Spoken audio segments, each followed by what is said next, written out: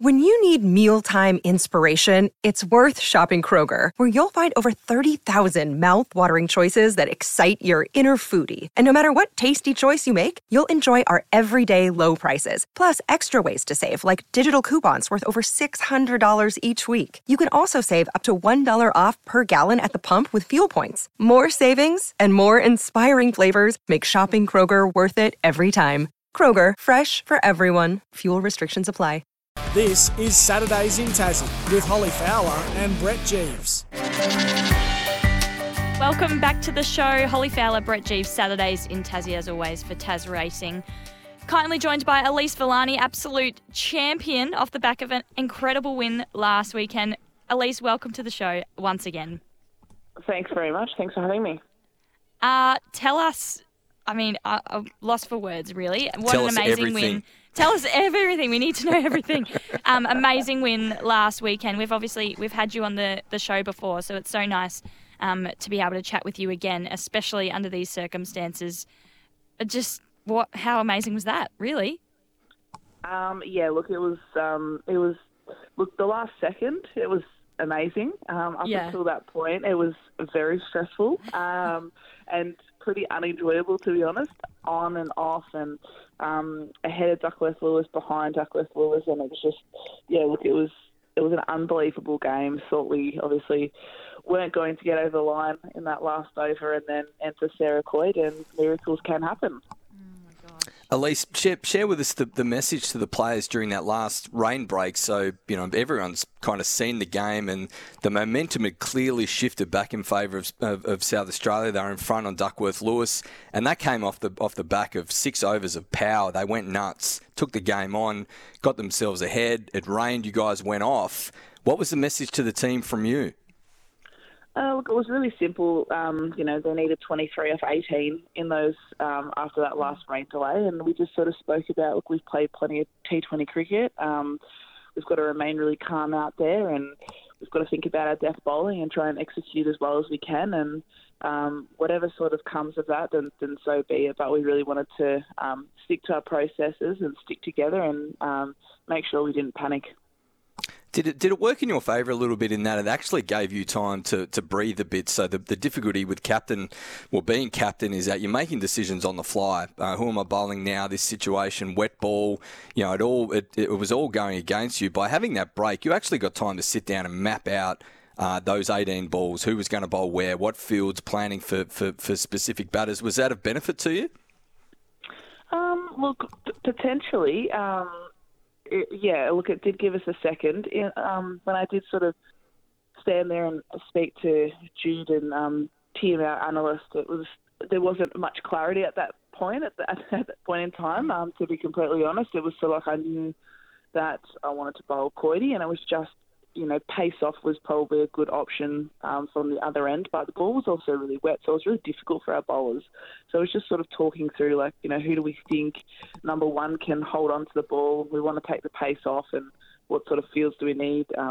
Speaking to Amy Smith, she hadn't spent much time coming around the wicket to lefty, so we couldn't sort of implement that plan.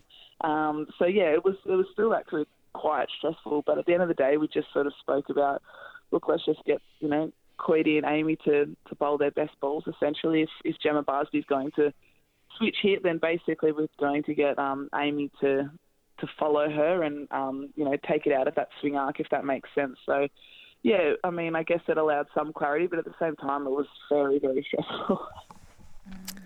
I bet. We spoke to... sorry, Holly, you go. No, you go, Jeevesy. We're both excited just to talk to you. And Holly's in Sydney and I'm in Hobart, so we've been speaking over each other all morning, FaceTime. Elise. Sorry about that. We spoke with Naomi Stalenberg yesterday, and she mentioned the change in ball. David Lithgow asked a question around its impact on that last over. Was there some additional nibble with, obviously a harder seam by removing the wet ball with a new ball? Did that impact at all, do you think? We actually changed the ball at the other end. So these days you have two different balls out there. So you've got one. Oh, that rule stuck. Right. Yeah. Okay. Yep. So we changed the ball with Amy's end. I just sort of kept saying to her, if you can't grip the ball, let me know and we'll change the ball. And then I think she changed it maybe with one ball to go or two balls to go. So Coity still had Cordy still had her The old ball, wet and ball. that was obviously the magic ball, yeah.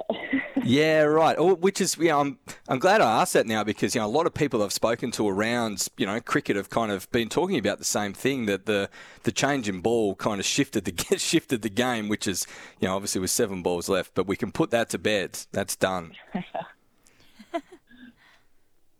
Oh, I love it. Elise, tell us a little bit about, obviously we could see if you were streaming online and you're facing up on the hill, there weren't as many people out on the hill given the weather. But what was the crowd like? You could definitely hear them if you were watching and streaming the game as well. A lot of support on the day. How did that feel? Yeah, the crowd was pretty rowdy by that stage, to be honest, because it felt like the world's longest day. Yeah. And it just sort of kept going, and they'd been enjoying themselves all day. So, yeah, it was nice that it was a home game at that point in time, to be completely honest. And we did feel like we had a lot of support, and a lot of family and friends were there, which was awesome, and some past players and that sort of stuff. So we did feel like we had quite a lot of support behind us, which was pretty incredible, to be honest. And it was certainly a good game to have the support there as well. Yeah, I love it. And could you give us an insight into the celebrations afterwards? Maybe what did you say to the team? Of course, I actually saw some footage, I think I might have been of Tubes Taylor singing Flowers by Miley Cyrus, or is that a rumour?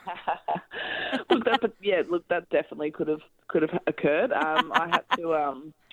I had to pop out for a drug test. Myself and Jules Kavanagh had to pop out for a drug test at some stage, so that wasn't overly fun. Timing. But, that's a bit of a buzzkill. I know, but the change rooms are always fun with our group. We have a big speaker going. Molly Strano generally takes the mic a lot of the time, and everyone just sort of enjoys everyone's company, and we stay pretty tight-knit in there. And there's a bit of karaoke and lots of fun. Elise, your own form has been truly extraordinary. Back into the year, just a run of hundreds, 100 in the final again. Truly, truly special. How are you feeling about cricket at the moment? I mean, it doesn't get any better than this, right? Yeah, look, it's an interesting one because momentum can really shift in cricket pretty quickly. So I guess I was just fortunate that I sort of had the momentum at the right time in the season. But, it's always nice when you're scoring runs and winning, and then it's always not as nice when you're not scoring runs and you're not winning. So the team's in a pretty good spot at the moment, and it is really it's a great feeling to finish the season, I guess, off really well as a team. I guess making some runs as well. So that doesn't always happen. I've had many seasons where I finish on a low, so it is nice to sort of go into this off-season feeling like, you achieved what you set out to achieve as a group.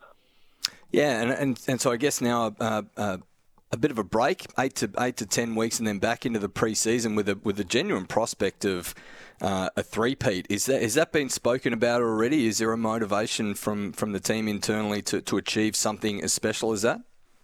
I mean, it's been joked about so far, but I do believe that everyone's pretty serious about, we're in we've got a bit of an opportunity ahead of us where, we've got a really great squad that, is probably going to stick together for the next couple of years. So we've got, some genuine opportunity ahead of us to create that history that we set out to create. So, look, I see absolutely no reason why we can't have that as our goal, and I know that the girls have really enjoyed winning Ruth and having Ruth in Tassie, and we'd like to keep her here for as long as possible. So absolutely, we'll put our heads together and work out how we can improve as a group and what we need to do for next season to make sure that we're in the strongest position possible.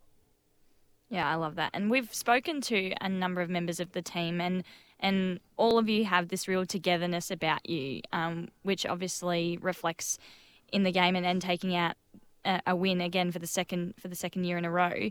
What does this time off look like for you an hour away from the group? Or, I mean, you probably all hang out with each other outside as well, but sort of what does this downtime look for you? What are you looking forward to about that?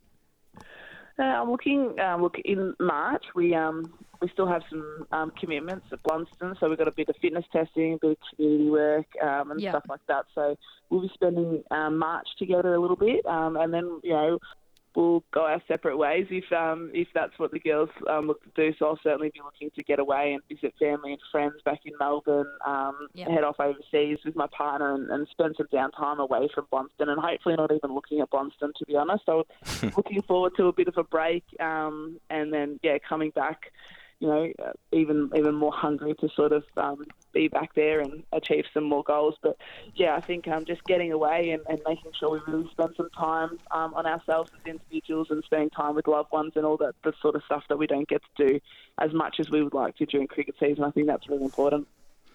At least just one last one before we get to a break. We spoke about your form just being as red hot as any cricketer in the world at the moment. Truly special period of cricket. The success of the Australian women's team, they're running hot as well. They're probably the most successful cricket team in the country as well. Is there an element of frustration in you that in any other era those performances you've just strung together would get you into an Australian team? The success of the Australian team, whilst terrific, is probably holding you back a little bit. Like, does that eat away at you at all?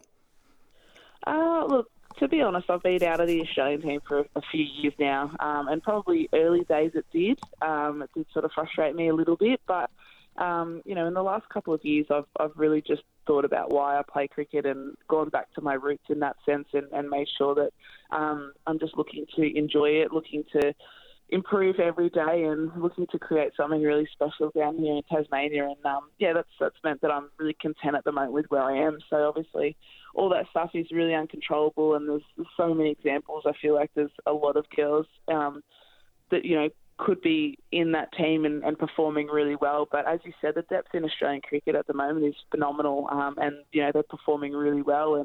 And Meg Lanning and her crew, you can't really argue with how well they've been going. So look, it is what it is, and I'm just really enjoying where I'm at the minute. Well, where you're at the minute is certainly working for you, Elise. We've loved watching you and the group, and congratulations, second year in a row, absolutely amazing. And we look forward to seeing what you can do. But for now, enjoy your break, enjoy a little bit of downtime, and thank you for giving us a little piece of that downtime and joining the show this morning. Thank you very much for having me. Cheers. You're the best, Elise. We'll be back after this break.